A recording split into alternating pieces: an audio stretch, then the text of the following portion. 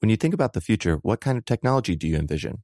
Whatever the future holds, artificial intelligence will undoubtedly be at the heart of it all. Join Graham Class as he hosts Season 2 of Technically Speaking, an Intel podcast, and hear from the minds transforming healthcare, retail, entertainment, personal computing, and more with the help of AI. Tune in every other Tuesday and explore the latest technology that's changing our world today and creating a more accessible tomorrow. Listen to Technically Speaking, an Intel podcast on the iHeartRadio app, Apple Podcasts, or wherever you get your podcasts.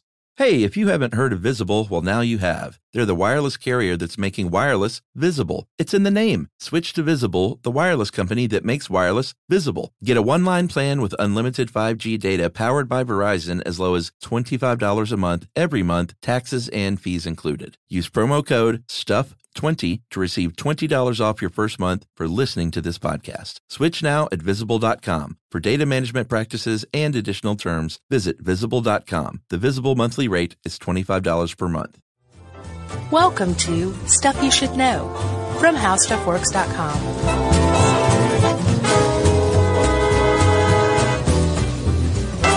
Hey, and welcome to the podcast. I'm Josh Clark, and there's Charles W. Chuck Bryant, and Jerry's right there to my immediate right, and that makes this Stuff You Should Know, the podcast.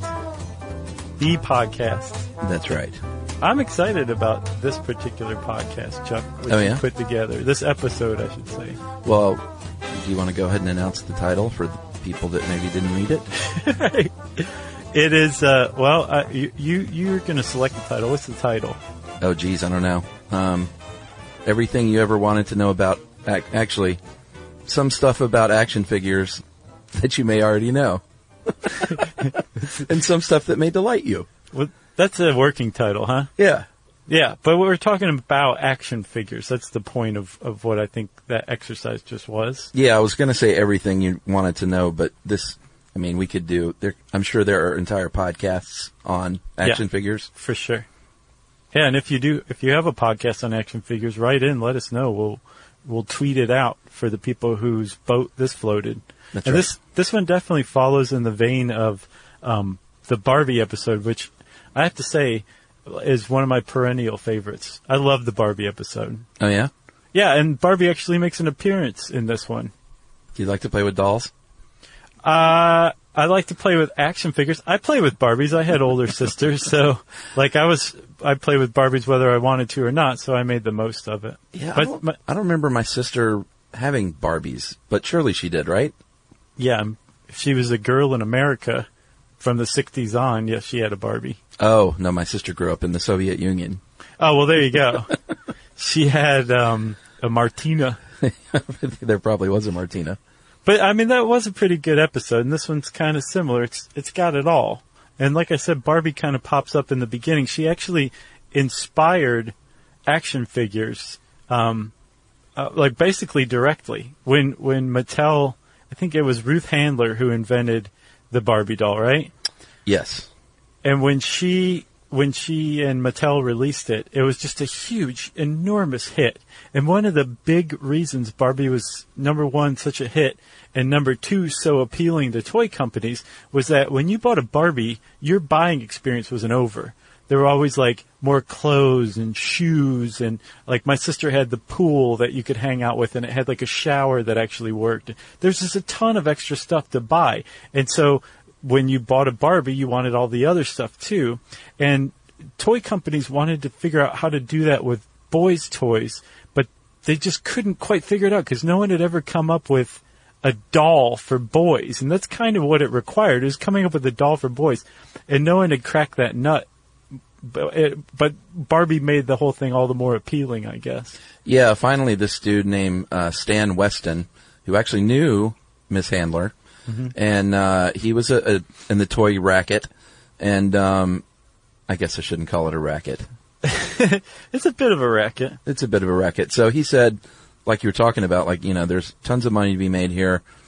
He was a military history buff. And so he had this, you know, the light bulb went off over his head, and he says, what if we could come up with a soldier doll, or perhaps even a series of soldier dolls, and maybe not call them dolls. Yeah, actually, that's a big one. He didn't come up with the name. To be fair, his boss at Hasbro VP Don Levine in 1963. He was pitched this idea, and he went nuts over it, and he's the one that said maybe we should call them action figures. Right, yeah. Stan Weston approached Don Levine at like that toy fair and said, I got a great idea. And apparently he gave him $100,000 just for the idea.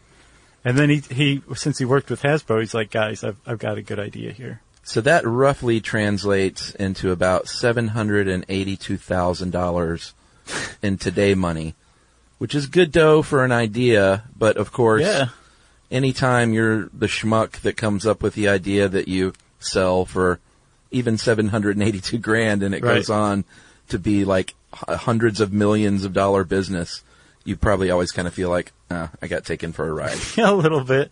I'm sure Stan Weston was like, I'll have millions of good ideas like these that I can sell for $780,000 a piece, I'm sure. He may have. Yeah, I don't know. It was certainly not one like G.I. Joe, right? Well, that's what we've been talking about. We've talked about G.I. Joe a lot on the show, so it feels appropriate that we sort of go down that rabbit hole if we're going to be talking about action figures. Well, yeah, because G.I. Joe was the one that literally started the action figure craze. Every action figure that's out there, from like Action Jesus to the Marvel superhero action figures, every action figure came from G.I. Joe. And if you want to get feminist about it, every action figure, including G.I. Joe, ultimately came from Barbie. Yeah, that's a good way to look at it. Yeah. So, all right, here's the deal that I never knew. G.I. Joe debuted in 1964 before Christmas. It's almost as if they had planned that. The original, I knew all this stuff. The original was 12 inches and had 21 moving parts. And the thing I did not know was that G.I. Joe was the collective name of all 4 of these armed forces dolls. You didn't know that? I thought the guy was Joe. No, for my era, the main guy was Duke. And for your era, the main guy was Rocky. Well, it depends on which one you had. Okay. So there was Rocky was the Army and the Marines. Skip was the Navy guy, and Ace was the Air Force guy, the fighter pilot. Right. So they ran out of names after name 3. And circled back to Rocky. They ran out of names, and they all were identical except for their clothing. Yeah. As far as I know, right? Wasn't their head different? Oh, or I don't know. Or was it the same face for each one? It was literally just their clothes were different. You know, I don't know. I'm going from my own memory, which is that they were all the same dude, and they were all Franco Harris. Well, they came up with an African American one at one point in late 60s, I think. Yeah, they changed with the times. But to my recollection, those original dudes, and maybe I got in on the second wave, maybe the original 60s ones were different. But I only knew Franco Harris. I got you. So maybe I just had Rocky. Maybe so. Rocky or Rocky, which one? Yeah, I had Rocky. Not Rocky. So, they come out with this toy, and it's the first, one of the big differences with G.I. Joe, because there were toy soldiers before, but did you ever have those like little plastic ones, the little plastic green men, where you dump them out of the bucket, and one had a bazooka, and he was always the best one. Yeah. But they were on like little molded plastic stands, and you couldn't do anything with them except slide them around or whatever. Those have been around forever. Right? Well, you could do a lot more with them if you had imagination. And a lighter and a can of hairspray. Actually, I was delighted. It was Toy Story, right, where they had those guys come to life. Right. That was like really, really cool to me when I saw that on screen. Because you know, like you said, you could never move them, so to see those little dudes actually come to life was pretty awesome. You were like, oh, yeah, I've been dreaming of this day. I kind of was. Thank you, DreamWorks. Oh, that's where they got the name. Was it DreamWorks or was that Pixar? It was Pixar, right? Probably. I got it wrong. That's all right. It's 100% Pixar. We're still going to get emails anyway, even though we just corrected. They're all working dreams. They are. So I read this great article called, what was it called? Now you know the history of G.I. Joe, and knowing it is half the battle, from Smithsonian.com. Yeah. Written by Jimmy Stamp. What was that his name? Mm-hmm. The Stamper? The Stampster. So, I didn't realize this, but you can't copyright a figure, like a human figure. So that was sort of an issue when people started to do knockoffs of G.I. Joe. But apparently early on in the process, G.I. Joe was well known for that scar on his face. And I didn't even know this. He had an inverted thumbnail. Mm-hmm. And both of these were because of errors in production. But those flaws were what allowed them to go after people for copyright infringement. That's right. That's crazy. Yeah, it is. I guess they were natural, like they didn't plan them or anything like that, but they just were happy accidents, I guess. Yeah. And actually, I've read also elsewhere, Chuck, that G.I. Joe was so successful, as we'll see, that by the 70s, there were so many knockoffs that Hasbro released its own line of knockoffs of cheaply made G.I. Joes to compete with the knockoffs. What? And dilute their market share. Yeah, it was called Defenders. And they were just these really cheaply made versions of the big G.I. Joes. Well, it was a huge hit, though. It says here that they accounted for almost 66% of Hasbro's profits in 1964. That's insane. That is nuts. And that was the year it came out, right? Yeah, like right out of the gate, it was a really big deal. And again, one of the reasons why was because you had toy soldiers before, but this guy could move. He had, I think, like 28 or 29 moving parts, or different parts. And he was articulated, so he could lift up his hand and karate chop you. Although he didn't get the kung fu grip until the mid-70s. Yeah, that's where I came in. Okay. So he had kung fu grip when you knew G.I. Joe? Yeah, very much. Gotcha. It was so kung fu. Right. But he still looked like Franco Harris. But he still looked like Franco Harris, yes. And then the other big innovation was not an innovation at all. It was following the Barbie model, but for boys it was that this doll, which no one called a doll. In fact, I believe Hasbro wouldn't do business with you if you were going to call it a doll as a retailer. They would just be like, well, you don't get any G.I. Joes. This is an action figure. That's right. But on the package itself, and I don't know if you remember this or not, I don't because I wasn't born yet, but there were pictures of the other dudes and the other outfits you could get. So when you bought one G.I. Joe, you as a kid were made immediately aware, whoa, there's other G.I. Joes out there, and I want to collect them all. Some little kid came up with that collect them all phrase just in his little brain. Yeah, some little kid named middle-aged marketing executive. Don Levine. So not only that, but they had, like Barbie, they had all manner of other things that you could collect and buy. I had the jetpack, which nice. You would attach to a string to simulate jetpacking and send flying like between two trees. Gotcha. And then I had the submarine. It was like a Seawolf. It was really cool. How big was the submarine if you were playing with 12-inch G.I. Joes? It was, It'd take up the size of, like, the family room? Well, this is not going to mean anything to anyone at home, but it's about the size of this lamp on our desk. Oh. So it was like a one-man sub? Yeah, I feel like it was, I can't remember exactly. I feel like it was about the size of a little smaller than a bowling ball. Mm-hmm. How's that? Like a child's bowling ball. Yeah, because he had to sit in it. You're right, and he was a big dude, even though you would, in a seated position, he was smaller. And then I had the 6-wheel or 8-wheel, I can't remember, all-terrain vehicle. Well, that's nice. And that's about all that we were. That's about all we could afford. But that was probably quite an outlay from your parents. No, it was great, and that was over time, Right, several Christmases, right? Yeah, and this was, like I said, I came in on the 70s, but in the 60s, they actually, G.I. Joe did not do very well because of the Vietnam War. Yeah. And it was actually I think it was actually went away from production for a while.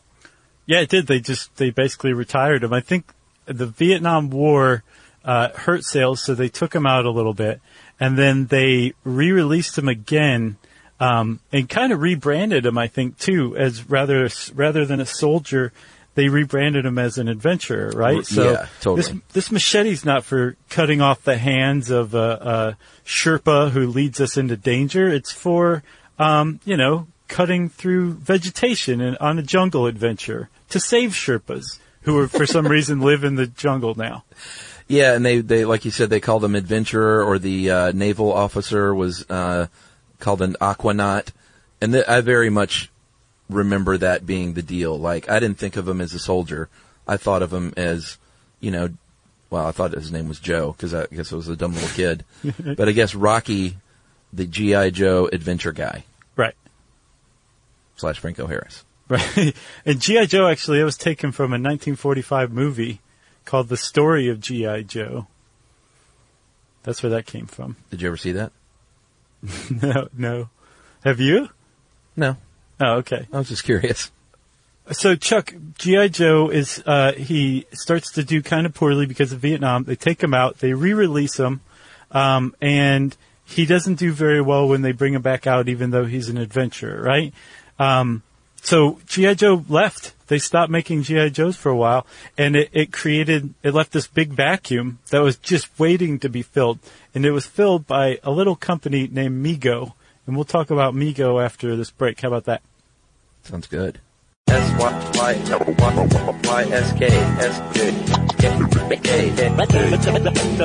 you should know.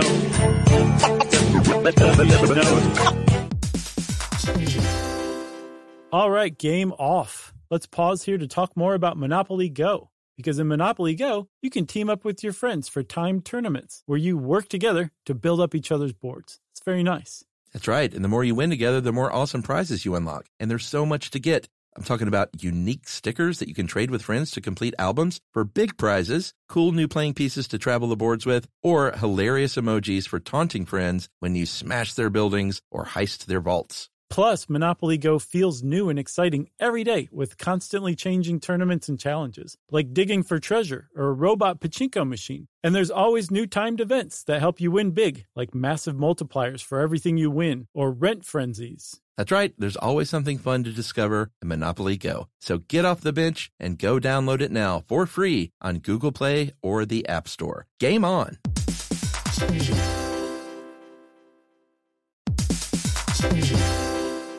Hey friends, did you know that it's estimated that 85% of all customer service interactions are automated? Yeah, it's true, and customers are the lifeblood of all business. So you probably don't want to put that responsibility in the hands of a robot. And that's why thousands of business owners call Ruby and hire them. That's right. Ruby is the virtual receptionist company who screens, transfers, and takes messages 24/7, all while making your customers feel special. Yep, you definitely don't want to hire a subpar front desk person. And with Ruby, they engage with your callers in a conversational way, just like your best employee would. That's right. Finding someone who cares about your business as much as you do feels impossible at times, but the team at Ruby are experts in providing the best customer experience and turn every ring into a relationship. Yep, this year can be your best year yet. Small, efficient changes can make a huge impact on your bottom line. That's right, and Ruby answers all of your calls live from right here in the U.S. They'll take messages, answer questions, route calls, and much more. Visit Ruby.com, or better yet, give them a call at 844-900-RUBY.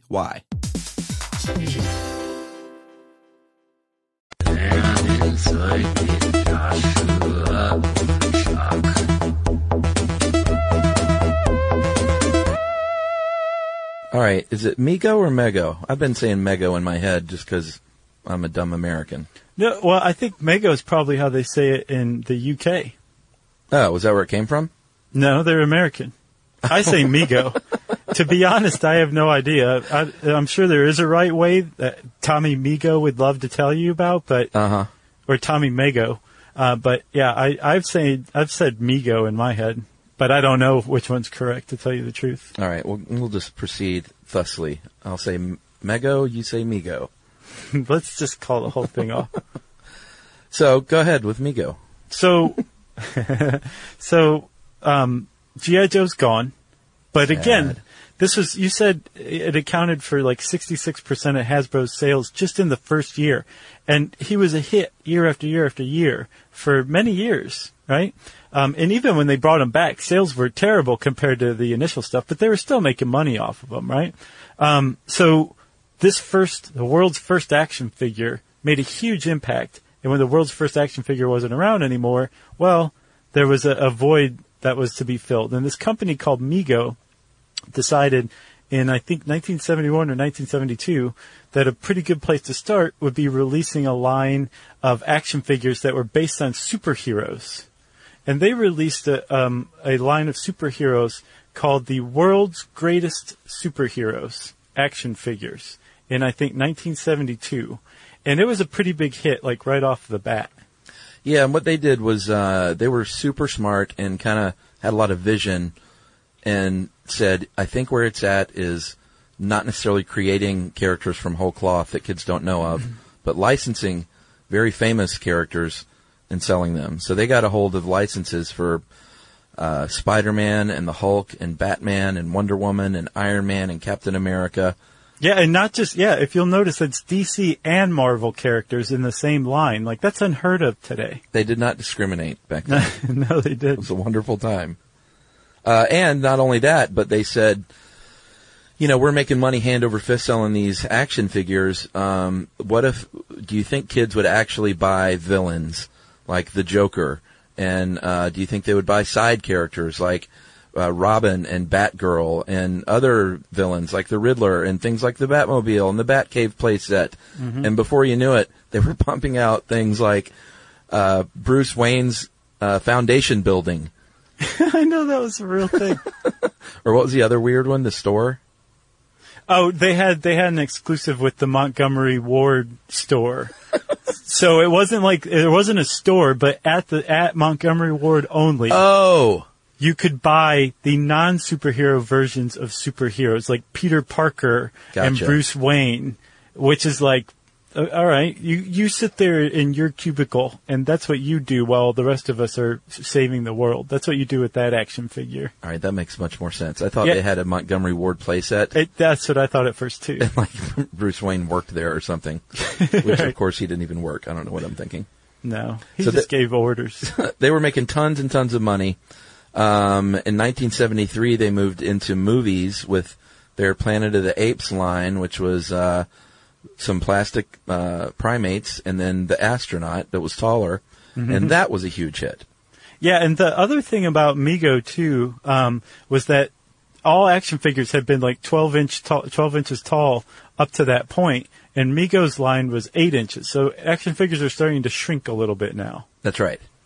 And the one I actually had, even though I have no idea why, I had the Star Trek Enterprise bridge. Oh, yeah? And then, I know I had Spock and Kirk and a couple of others, but, I'm well known to not have ever seen any Star Trek at all, right. Except for maybe one movie or something. So I have no idea why I got that. If it was a cool action figure, I had some weird. I had a weird wizard action figure when I was a kid. But you're into weird wizards. You still are. Yeah. Well, I am now as a grown-up. I wasn't as a kid. I was like, what is this thing? Gotcha. Some weird wizard.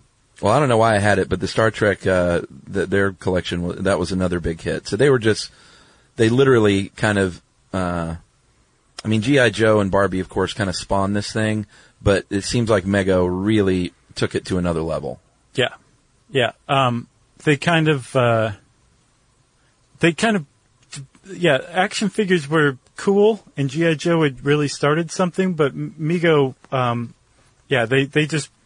they established it forever, permanently. And they also showed other companies, too, like, hey, man, go get yourself a license and stick to it. Like, get creative. Like, with the Star Trek license that they had, clearly the toy designers had actually watched Star Trek episodes, because one of the play sets was from one of the sets from an episode of Star Trek, the Apple episode.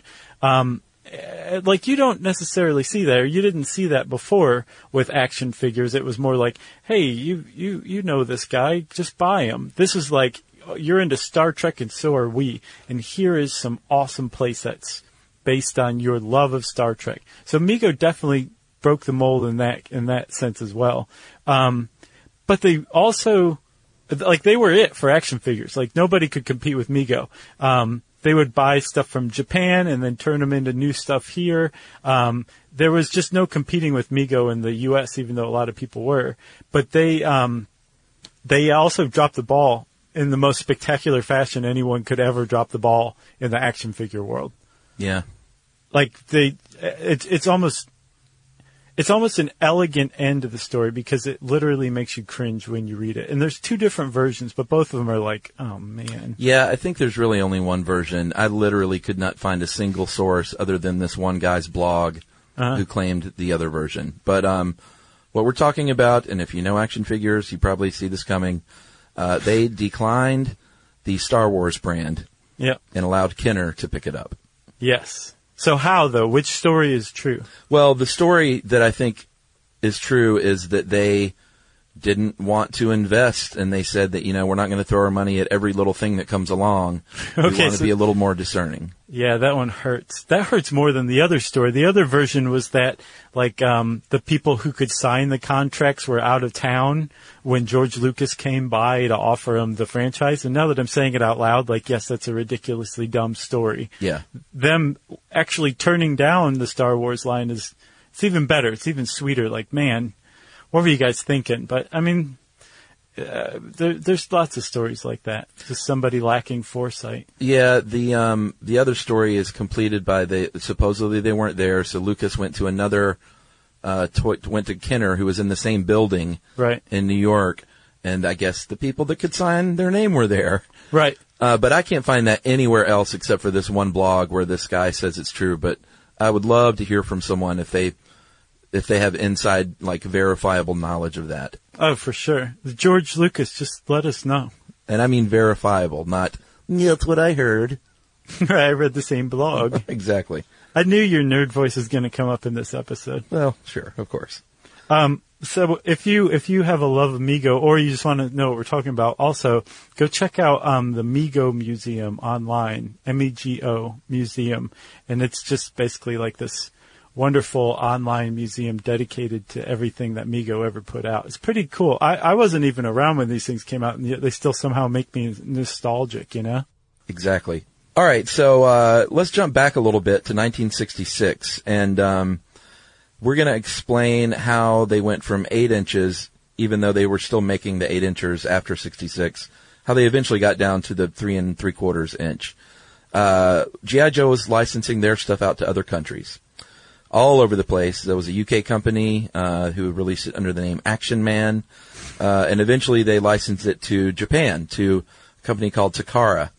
They went on to create some action figures based on G.I. Joe, and then due to the oil crisis in the early 70s, they started developing smaller versions. So at 3 3/4 inches, they developed Microman, released him in 1974, and that kind of led to this new thing, which was smaller dudes. And kids didn't care. No. Not only did we not care, so now we're starting to enter my wheelhouse. Not only did we not care, these smaller ones are vastly superior to the older ones. Oh, you think? Yeah. So we agree on a lot of stuff. But I would say this is the one thing that divides us more frequently than anything else is whether the original big G.I. Joes or the second wave small G.I. Joes are better. All right, let me ask you, sir. Have you ever held in your hands and played with a 12-inch G.I. Joe with a Kung Fu grip? I would not touch one. So you can't even say then. Have you played with the small one? Yeah, man, I had tons of small action figures. Oh, okay, all right. Oh, did you have the Star Wars stuff? Oh, yeah.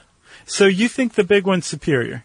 Well, yeah, it's 12 inches. It articulates 19 different ways. Ew. I like the small ones. I always will. Even after playing with the big one, which I have not and never will, I just know that the small one is vastly superior. I don't know if it's because I am nostalgic for the small ones and the old ones seem weird and dusty and moldy or something like that, but the small ones seem better to me. All right. At the very least, you have to admit the wave of G.I. Joes that were released when I started playing with them, just the line itself was better, regardless of the size of them, right? Well, let's go ahead and talk about that because G.I. Joe changed a lot once it became a cartoon, and we're going to talk about some really cool political stuff that I had no idea went into this. But G.I. Joe became a cartoon series. This was in the early 80s, so this is when I had kind of quit playing with action figures for the most part. Okay. Because 83, 84, I was like 13 and, I was moving on to, Check out this mustache. Yeah, I was skateboarding by that point, and I thought I was like super cool skateboarder. Yeah. Maybe I still played a little bit. So only your neighborhood best friend knew about it. Your school friends didn't. Exactly. So G.I. Joe was a cartoon. Then they, for the first time, basically it became a commando team, an anti-terrorist commando team that had all kinds of characters, and they had finally had a common enemy, which was, of course, Cobra. Yes, led by Cobra Commander. And this was right in your wheelhouse, correct? Yeah, so in 1983, I was like 7. So yeah, I was really just primed and ready. Yeah. I would just, let's go, Joe. And plus also the other thing too that I had that you didn't have was the cartoon that not only like blew up the backstories, because this new wave of G.I. Joe, when they released it, each character now had its own name, and it wasn't Rocky or Rocky.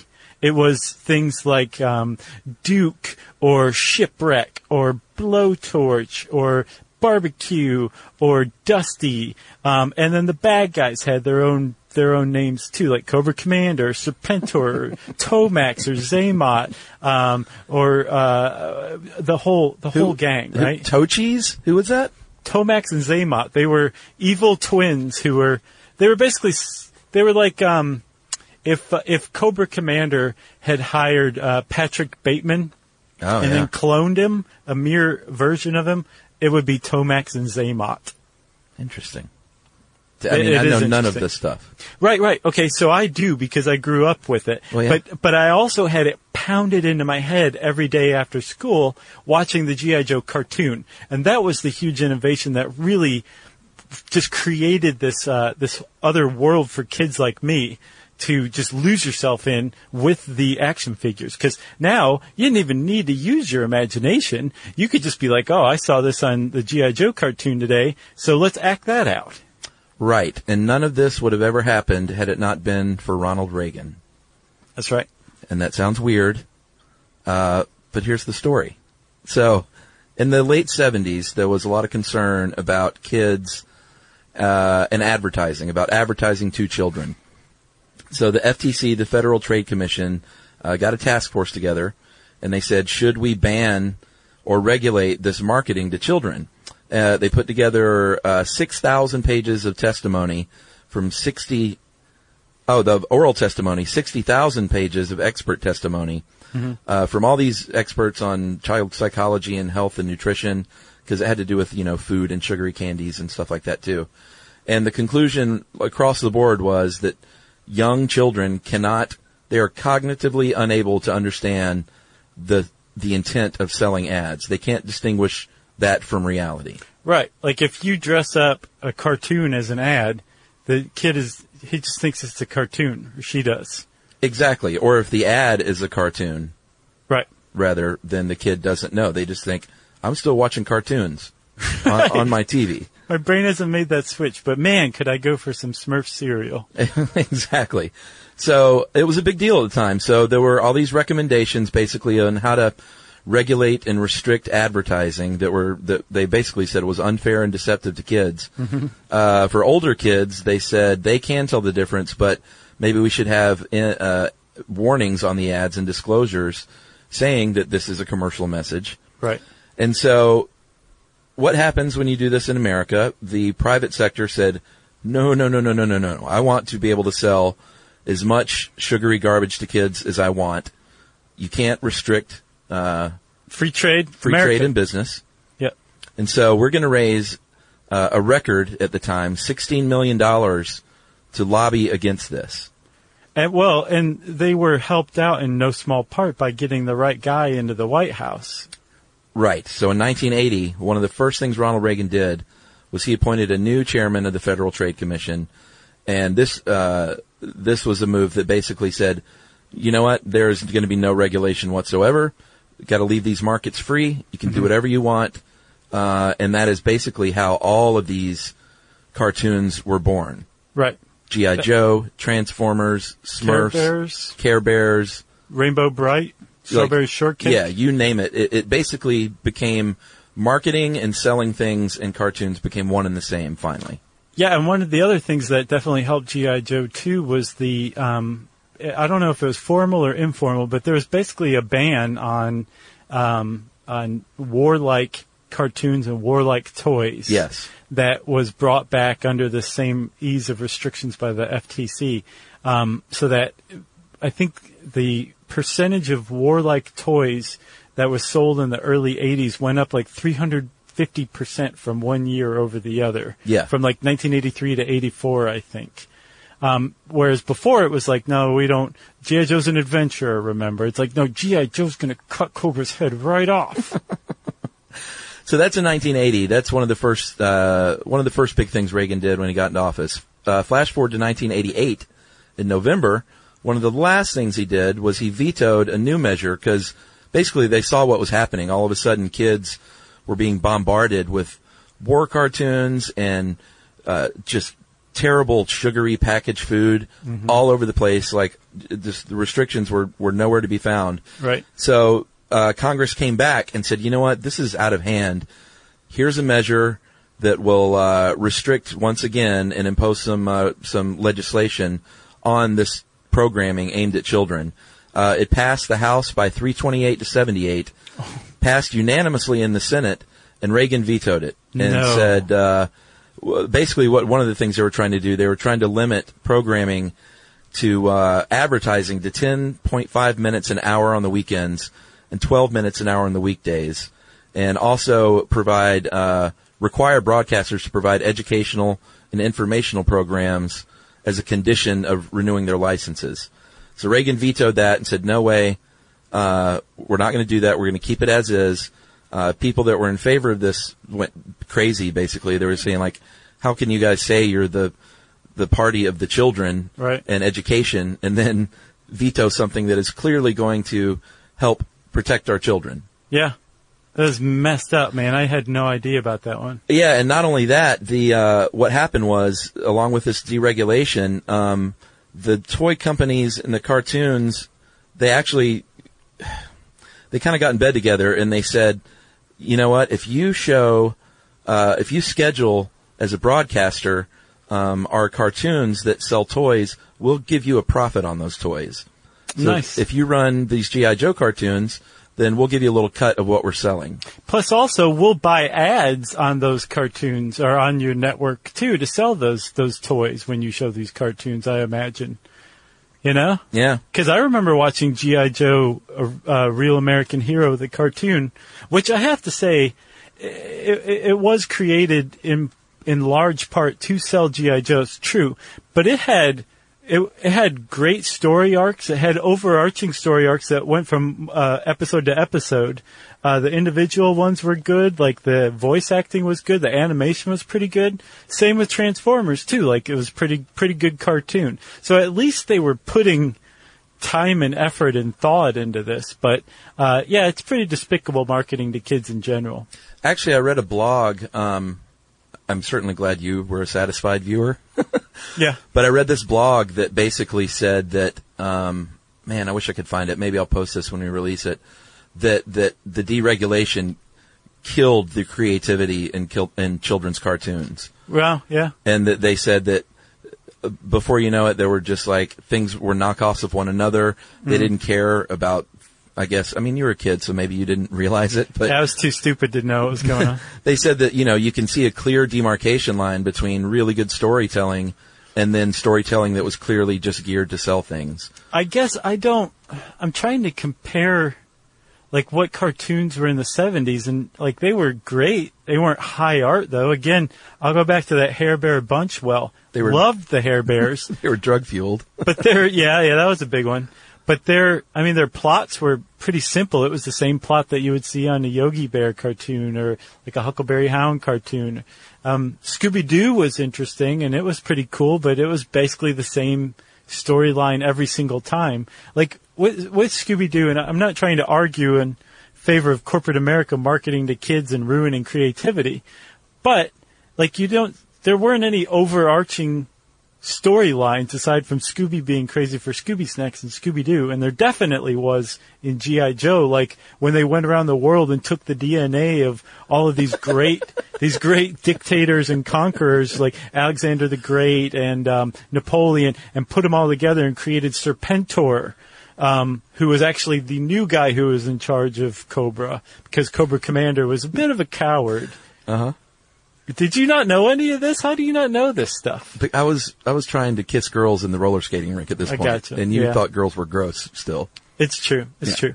But it definitely helped shape me, and I am nostalgic for it in that sense, and I am appreciative. But, Chuck, I propose that sooner than later we do an episode on marketing to kids, because this whole deregulation story is just fascinating. Yeah, I mean, I didn't really know anything about it, because I was still a dumb kid when this was going on. Well, let's do it, though, okay? Agreed. So that was G.I. Joe, shaped my childhood. You don't say. Just a tad. So, but prior to G.I. Joe, the first 3 3/4 inch action figure in the U.S., as far as I know, was the Star Wars line. And the Star Wars line, again, when Mego passed it up, they quickly realized that we really screwed up. They released like a Buck Rogers line, and a Black Hole line. Remember that movie, The Black Hole? I do. From Disney. It's really creepy, even still. So they tried to catch up, and they ended up going bankrupt in 1983, basically as a result of losing this Star Wars line. Sad. And so Kenner picked up the Star Wars line instead, and they released them. And right out of the gate, in 1978, which I believe was the first year that they released these things, these 3 3/4 inch Star Wars line of action figures. In 1978, 1979, they made $100 million each year from selling those. Yeah. They sold about 40 million units a year. And from 1978 to 1985, which I think was the whole run of the Star Wars lines, the original run with Kenner sold 300 million units. So if they're selling 40 million a year and making 100 million each year from that, they sold 300 million total. So Kenner made some serious bank off of Star Wars. Yeah, off of me and my lawn mowing fund. Yeah?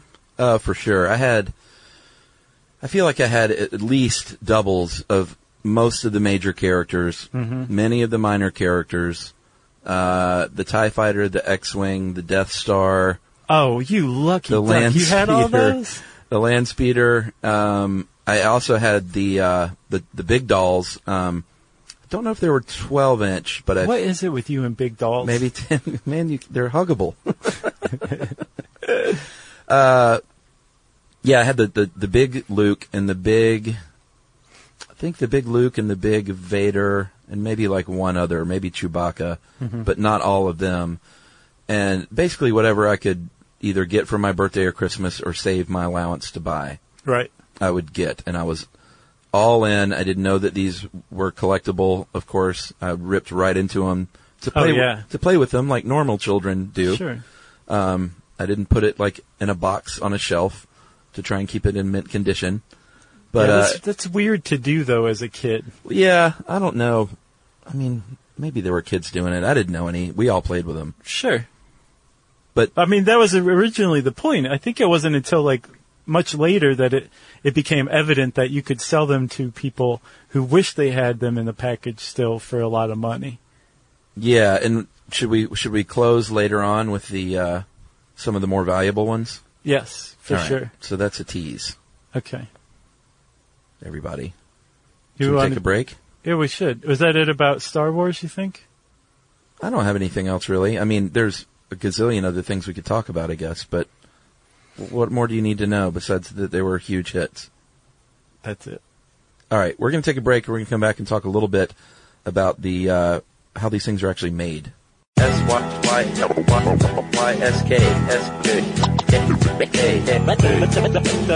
you should know.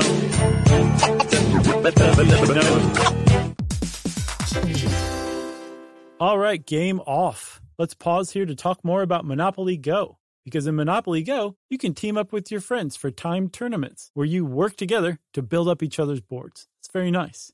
That's right. And the more you win together, the more awesome prizes you unlock. And there's so much to get. I'm talking about unique stickers that you can trade with friends to complete albums for big prizes, cool new playing pieces to travel the boards with, or hilarious emojis for taunting friends when you smash their buildings or heist their vaults. Plus, Monopoly Go feels new and exciting every day with constantly changing tournaments and challenges, like digging for treasure or a robot pachinko machine. And there's always new timed events that help you win big, like massive multipliers for everything you win or rent frenzies. That's right. There's always something fun to discover in Monopoly Go. So get off the bench and go download it now for free on Google Play or the App Store. Game on!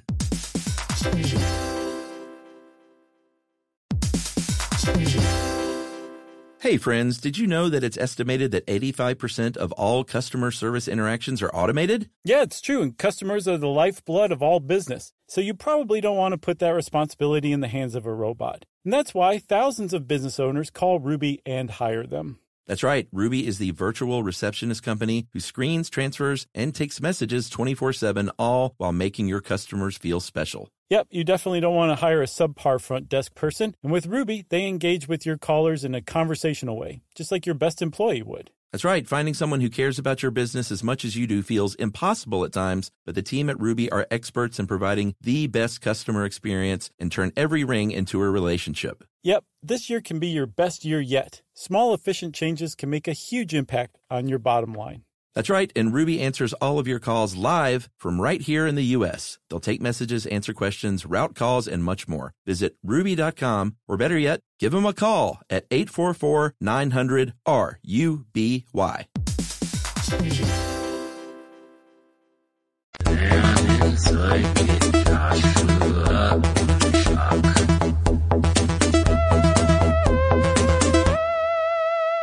All right, so just to put a little bow on the action figure thing before we get into how they're made, Transformers came along, was huge.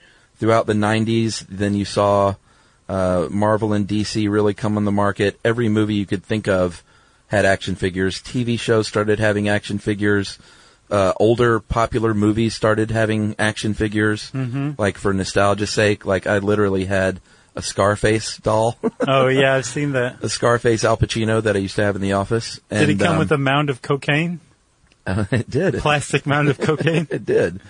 And now, you can find pretty much any kind of action figure you want, from politicians to older movies and TV shows and like things you wouldn't even imagine people would, like Welcome Back Kotter action figures. Yeah, and I didn't realize this, but apparently companies intentionally will release like a very limited run of some where like they're missing their thumb or like it's mislabeled on the package to make these things to make them valuable for the aftermarket, the collector's market, which seems really untoward to me.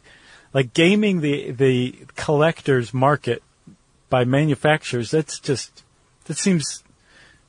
the opposite of what you're supposed to do. So is that verified? That sounds urban legendy to me. Well, it was in one of the articles you sent, and I took it. The person who wrote the article sounded like they knew what they were talking about. Really? But was that the same article from the guy who said that? Oh, I don't know. That Kenner couldn't sign the contracts because the right people weren't there? I don't know, because the first thing I think of is if they're doing that, then what's to keep them from artificially manufacturing something that's going to be valuable and just keeping a bunch of them themselves? Yeah. Well, most companies like money now rather than a little more money later, so that would probably do it. Yeah, that's true. All right. So you want to talk about how these suckers are made? Yeah, you found some good stuff here when you put this together. Yeah, I thought this was pretty interesting. So it starts with design, right? Right. Which, it's pretty sensible. You say, give us a Thor character, you sucker. And they're talking to an artist, a sculptor, when they say that. So the sculptor gets to work like creating basically a skeleton. It's called armature, out of wire. And the wire's in basically a position. Thor likes to run, holding his hammer. So he'll be kind of like in a crouched running pose. And then they slap some clay around it, maybe bake it a little bit to make it stiff, and then they mold very, very roughly the general body shape and head shape of Thor. And then they kind of start to get to work from there. Yeah, rough Thorness Right. is what they look for early on. Right. And this, it depends on the action figure. There are all different kinds that have varying levels of movement, and depending on what you're going to end up with is really going to inform the process. But let's say you're Thor and you want to move your arms, move those big pipes a little bit. Right. They may choose to sculpt the arms separately, or maybe the legs separately. They almost always do the head separately, because it's got all this fine detail, and you just want to work on that by itself. Right, and when you're messing with the head, you're just your wrist is like going into the chest that you just finished, and like, why do I always do this? Now I have to start over. Pretty much. So they're working with this torso, perhaps only. Put him aside. Work on the arms, work on the hands, work on the head, and eventually, once you've got this head and face like you want it, you're going to attach that back on, build a neck, and build some hair. And if it's one that's completely plastic, you're going to do the clothes and everything and the suit. Sometimes you have real cloth, though, like in a cape. So you're not going to carve that out, obviously. No, they'll add that later. And sometimes, like, an action figure will come with like a breastplate or boots or Thor's hammer. Maybe they gave Thor Kung Fu grip, so you'll have to mold that also separately. But then sometimes, and you'll know this already probably as the designer, they're going to be like, no, we don't want any of that weird cloth. That's like a big G.I. Joe, and that just weirds people out. We want it plastic and molded. So they'll basically carve the clothing out of the original sculpture as well. Yeah, and this all takes about 2 weeks on the, of course it depends on who you're working with, but, sure. But 2 or 3 weeks to carve this dude out to its kind of rawest form. Yeah, I'm always incredulous of stuff like that. It's like, who does it take 2 weeks? Is that really an average? Like, how many action figure sculptors did you poll to find out that it was 2 weeks? They probably just talk to someone at the company and they say, how long does it take? And they say, about 2 weeks. Yeah. That's good enough for me then. All right. As long as they spoke to somebody. All right, so now you've got your little dude, and you're going to use a plastic resin when it comes to the actual materials of the thing itself. There's something called ABS, acrylino. Wow, I thought I had it. You want me to try it? Sure. I think it's acrylonitrile butadiene styrene. ABS, nice work. 3 types of plastic in one. That's right. So that's the harder plastic for the main body. They may use something like polypropylene or polyethylene for the various parts or pieces. You got your fabrics if you have capes and things like that. So weird. Well, no, I mean, even the little small figures had like the Jawas had capes. I know. Not capes, but cloaks. No, I know. I remember. That weirded me out too, and I think finally I understand what it is that I don't like about the large G.I. Joes. They had fabric clothing, and it was ill-fitting clothing too. Like, did you see? I don't know if you had it or not, but the original G.I. Joe, like some of them came with a raincoat, but it didn't look like a raincoat. It looked like he was wearing a sleeping bag that had a drawstring around his face. You sure it wasn't a sleeping bag? I'm pretty sure it was supposed to be a raincoat, but I think that's what it was. It was just creepy, Yeah. That was all. I guess it's not actually the size. It's the creepy factor brought on by this clothing that didn't fit quite right. Like, it was the kind of clothing that you would make for a son who was a serial killer, but you didn't want to turn him in, so you just keep him locked in the basement, and you got to make his own clothing. You have to make clothing for him. This is the kind of clothing you would make him. That's, I think, what creeps me out about it. Well, you're working through some stuff, so I'll check in with you at the end. We'll see exactly what it is you hate about the tall dolls. All right, cool. Okay. So, the manufacturing process, you got to create the mold next. You want a master mold, or maybe it might be more than one mold. And this requires the most time. They say in this article about 2/3 of the whole time is spent making these molds. Yeah, which makes sense. And it takes a few months. Again, is that arbitrary? Who knows? Yeah. This guy's like, probably just takes a couple months. And then once you have the molds, and you also have to make a decision when you're making the molds. Do you want to make the torso and the legs together? Is he going to move his arms? If so, you probably want to do 2 different molds for the arms. So there's a pretty decent amount of decision making work that goes into just coming up with what molds you're going to make. And then once you make the molds, then yes, you have to make the molds, you have to operate them, and then you have to decide what kind of what's the word I'm looking for, where you actually make the plastic figure. Molding, which I should have been able to come up with, because we were talking about molds at the time. That's right. So there's different kinds. I looked up one kind called rotational molding. Yeah.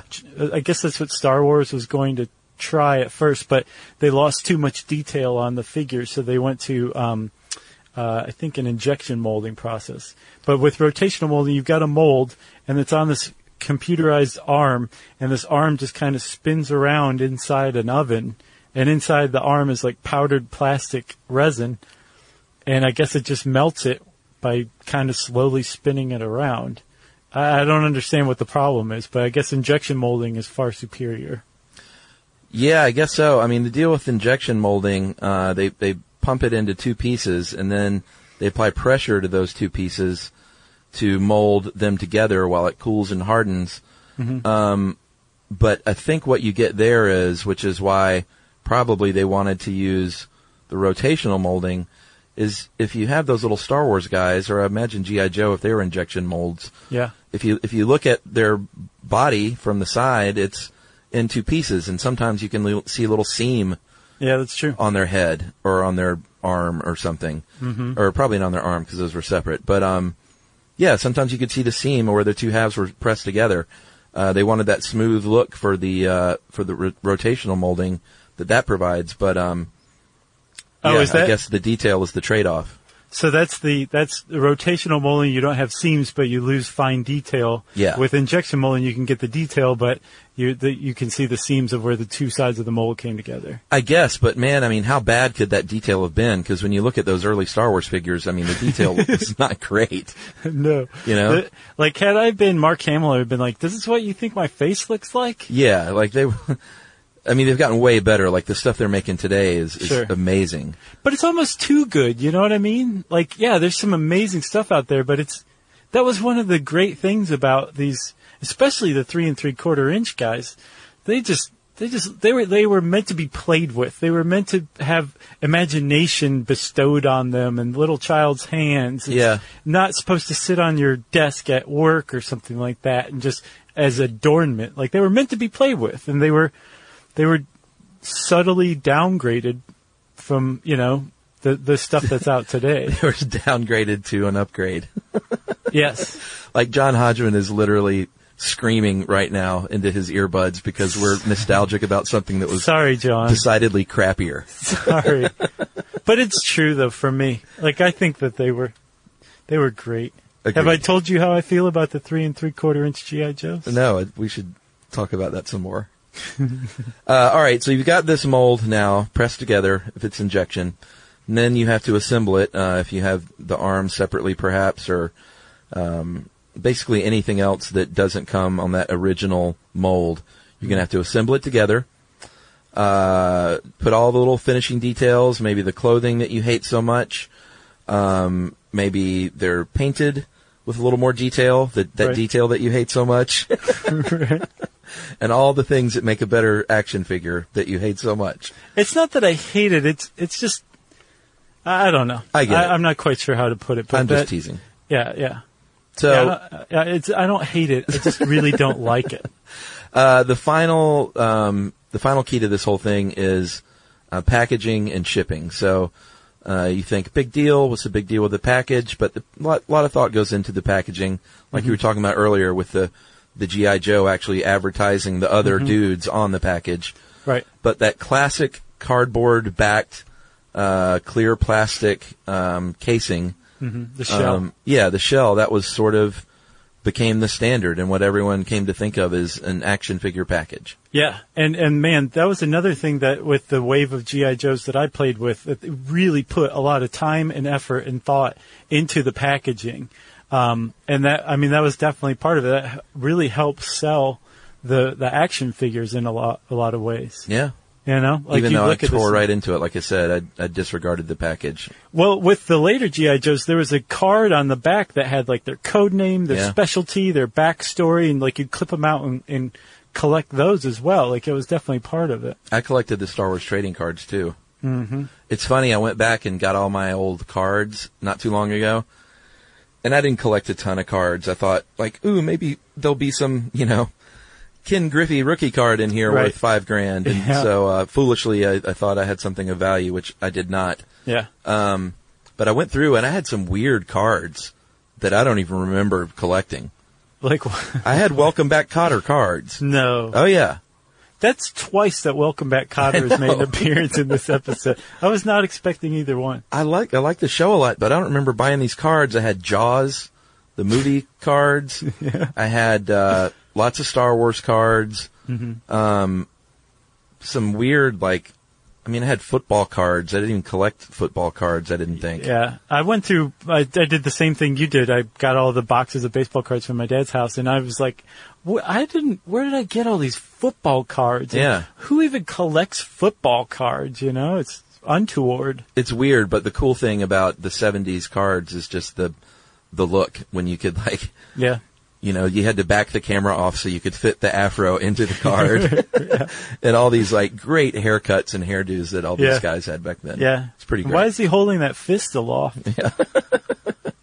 And then, Chuck, after the packaging, it goes to the stores, and little kids like us buy it and love it. That's right. And that's the end of the manufacturing process. Wow. What a journey. Yeah, that was something. We went all the way to China and back. Well, he did. I don't think we pointed that out. A lot of times, the molding process is in Asia, so that's one reason it takes so long. Right. So, Because they put them on slow boats. that's right. So you kind of teased this earlier. You found a list of the rarest Star Wars figures. Yeah, and I looked at other lists, and they listed different figures, so I don't know if that's something that changes a lot as far as which ones are the most valuable, because I literally saw at least two different ones that were described as the holy grail of Star Wars figures. Yeah. So, there can't be more than one holy grail. No. So Everybody knows that. I do look forward to hearing from those in the know, but instead of saying these are the most valuable, let's just say we'll talk about some that are pretty rare and fairly valuable. I think that was pretty smart. So no one holds us our feet to the flame. Right. Yak Face. I had not heard of Yak Face, had you? No. So Yak Face was one of Boba Fett's either guards or mercenaries, but he worked for Boba Fett. Or no, I'm sorry. Star Wars people, stop your email. He worked for Jabba the Hutt. He's not the same person. You just caused 3 car accidents. 3 Toyota Priuses just... Right. Liberty Mutual's going to be like, this Josh Clark, we got to work him into our actuarial tables. Yeah, so he was part of the Power of the Force line. He was canceled, and you'll find here's a common thread here, is rarity is what makes something valuable, and something can be a garbage figure, and they don't make many of them, and then it becomes valuable. Right. And I think he wasn't necessarily a garbage figure. He was just released at a time when, Star Wars figure sales in general were waning.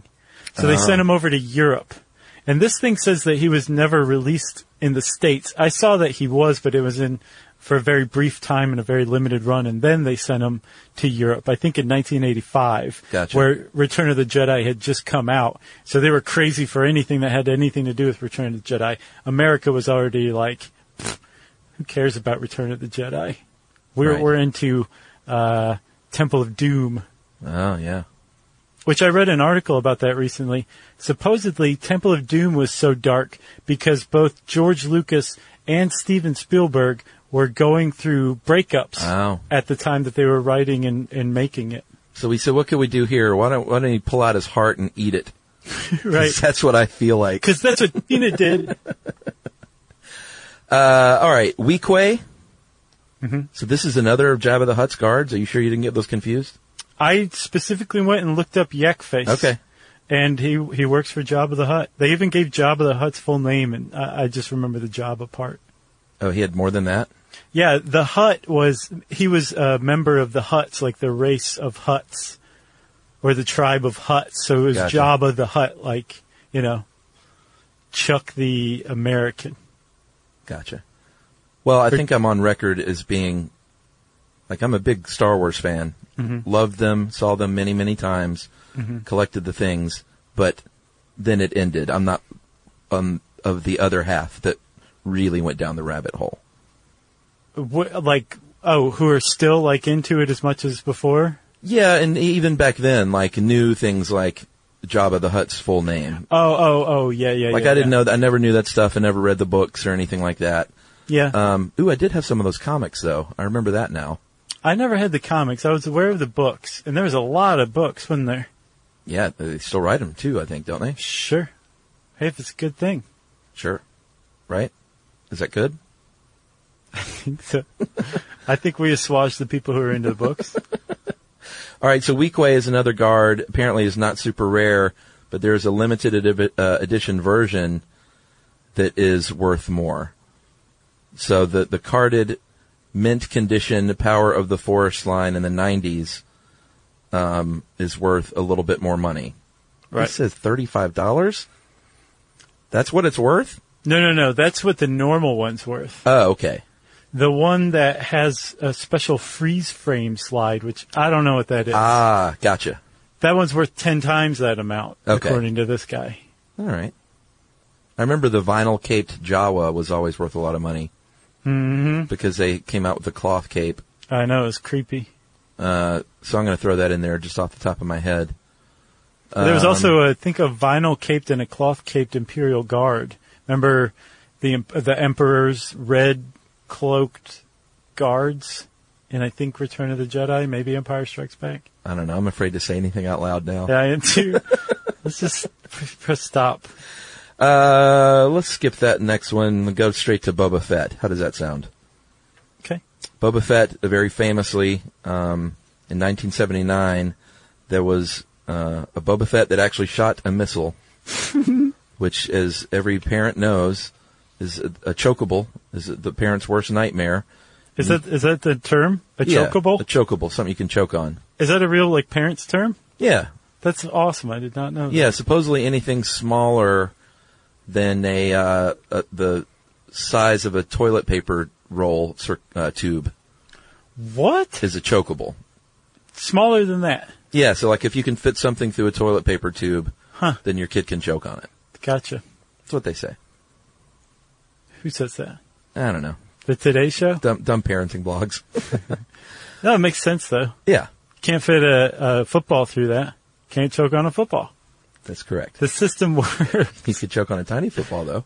I guess so. It's All right, chokeable. so the chokeable Boba Fett, obviously they said this is a choking hazard, so Right. they scrapped the plans and redesigned it, and so they did eventually release the figure, but it had that, and I had this one, not the one that shot the rocket, because they never released that one, right? I specifically remember being in the same room with one that shot a rocket. Or You sure it wasn't hacked? Here's the other possible explanation. I saw it on an ad, and I'm confusing reality with television again. Because it says here they never released them in stores. I saw that too. But I'm like, I swear I saw one of these things. Or maybe we were just playing with it and we're like, this thing sucks. If it actually shot the missile, it'd be so much better. And I imagine what that would be like and then Right. accidentally formed a memory. Who knows? I'm 40 years old now. I can't remember what was going on when I was 7 or 8. As far as how valuable these things are, if you can get your hands on one, I mean, I've seen things all over the place. One was sold for $18,000 last year. Wow. But then I also saw one where supposedly $100,000 offer at a Sotheby's auction was turned down. What? So I have no idea the value of these dudes. But Is that- it's a lot of dough. Is that the Holy Grail one? Well, this is one of the Holy Grails. Do you remember what another Holy Grail you saw was? Yeah, the other one is supposedly the most valuable, is the double telescoping lightsaber for Obi-Wan, Darth Vader, and Luke. And I think Luke's is the most expensive. If you remember the little, did you have any of these? I had a couple. So the lightsaber guys had a thing on the bottom of their arm, a little groove cut out with a little plastic knob that you would shove up toward the wrist, and a lightsaber would come out of the hand. Yeah. As if it were turning on. Right. The double telescoping, because that's a telescoping feature, a double telescoping means that you could extend it even further out from the original telescope. Right. And those supposedly are super rare and worth a lot of dough. So that one I saw actually online. Oh man, I can't remember the site, but it's a great Star Wars action figure site. And they had a picture of it. Have you seen it? Yeah, I thought I had one, but I can't find it, so I don't think I do. Like the regular lightsaber that they had was just fine, but then the double telescoping part was just like this extra thinner, pointy piece of plastic that hung down at like a weird angle. It didn't keep going straight. Yeah, they always kind of bent. And it looked broken. You know? Yeah, but even if I did have one, it's well worn, so it's not like, I mean, I think all of these things, it's always like, mint condition in the package, it's worth this. Don't even talk to me if it's not mint. Yeah. That's the slogan. So I would love some of this cleared up by experts. We'll hear from them. The Boba Fett matter, yeah, I don't even know why I'm asking. The Boba Fett matter, which one is truly the Holy Grail? What happened with the Kenner, the Mego Star Wars deal? Right. And did Lee Harvey Oswald act alone? Yes. We need answers, people. You got anything else? I got nothing else. This is a big overview. There's clearly many more stories to be told. I got a couple more. I just want to give shouts out. All right. Yojo.com. Okay. If you were into G.I. Joes and you want to feel nostalgic, go check that site out. It's amazing. And then I created a gallery a few years ago called Hilarious Knockoffs and Bootlegs of Beloved Toys. Oh, that was great. And it's just like this slideshow of toys from around the world that are, it's pretty obvious what they're supposed to be, but they're not. Like the name's just a little off, or they tried to come up with a new brand altogether, but it's just some cheap version of something great. So go check that out too. It's kind of cool. Yeah. It was fun to put together. I bet. And that's it, man. That's all I got. Go watch the G.I. Joe PSAs by Eric Fensler again. They still hold up. Oh, yeah? You remember those? No. Where it was just weird dubs of those G.I. Joe PSAs, like Now You Know and Knowing Is Half the Battle. Yeah, yeah. You haven't seen these? I don't think so. Oh, okay. I'll send them to you. You're going to die laughing. Good. Yeah, you'll love them. You've been trying to kill me for years. That's a delightful way to do it. But this time, I won't be wearing gloves coming at your neck. That's it for me, man. Yeah, that's it for me. Okay, well, if you want to know more about action figures, you can type those words into the search bar of your favorite search engine. Since I said search engine and didn't do any buzz marketing, it's time for listener mail. We're going to plug Kiva, which we haven't done in a long time. That's a good idea. KIVA is a micro-lending website that we have been, we've had a team now, the Stuff You Should Know team for, how many years? 6 or 7? I think it was 2008 or 2009. 8 years? 7 or 8 years? Wow. It's been a while. All right, so this is from Jordan, and then I'm going to go over a little bit more about how our team is looking. Hey, guys, once I listened to a podcast where you promoted Kiva, I decided to Google the Kiva donation thing and eventually found it correctly as KIVA.com. I immediately love the site. It's the epitome of how to take the globalized world and use that for good. So often donations come in the form of awkward late-night infomercials or 5-second quips at the grocery line where you begrudgingly make an enemy out of the 17-year-old clerk for saying, no, I don't want to give $1 to needy children. While all types of donations are generally good, Kiva makes you feel it even more personal.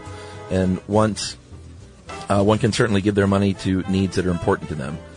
You probably get your money back, which is great, but no way did that motivate me to loan. And I suspect to most people who use Kiva would also be happy to have their money go to those in need without getting a return. However, if I do decide to receive my money back, I will certainly use those funds to circulate that Kiva site again. Yeah. In other words, reloan. That's one of the keys. I think I'm feeling preachy now for writing you an email on the basis that I just loaned what amounts to a small amount of cash, but I just want to thank you guys for sharing that site and allowing people like myself to make their lives better. That's from Jordan Batchelor, who claims to be a U.S. defector. He moved from the U.S. I can't remember where he lives now. Oh. He was just being cheeky. I gotcha. So we started this Kiva team a long time ago, and right now we have over 9,000 members, and we are almost at $4 million, dude. That is insane. $3,993,325 loaned. That is 143,155 loans. Man. An average of 16 loans per member. And just to give you an idea of how it works, you donate money, you will most likely get paid back, and then they say you can check out and take your money back, or you can roll that into another loan. For sure. I started off with a couple of $100 way back when, and that now, just because I keep reinvesting it, has grown to $1,125 Wow. and 47 loans, and my default rate is only 4%.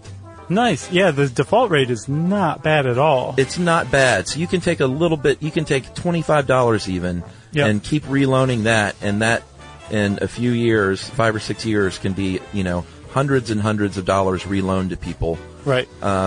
Really makes a big difference. We did our research on Kiva. Yeah. They're not perfect, but we think they do a really good job. Yeah, for sure. And, we have a Stuff You Should Know team, so we would love to see people sign up for it, push us over that $4 million mark, which is crazy.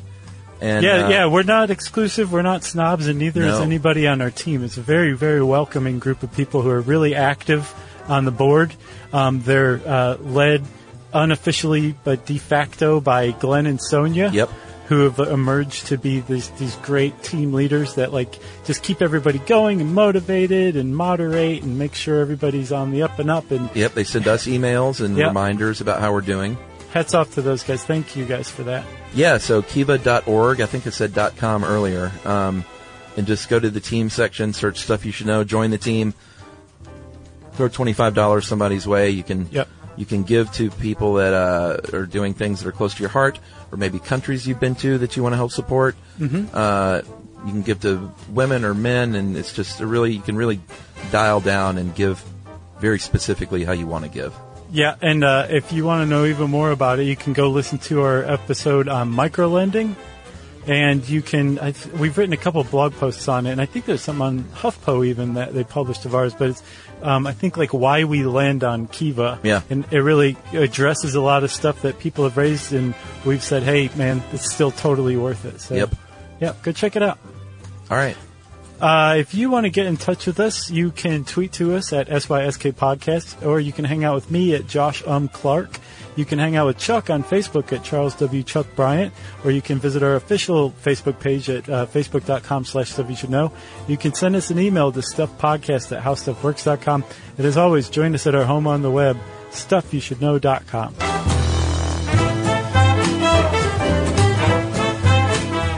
For more on this and thousands of other topics, visit howstuffworks.com.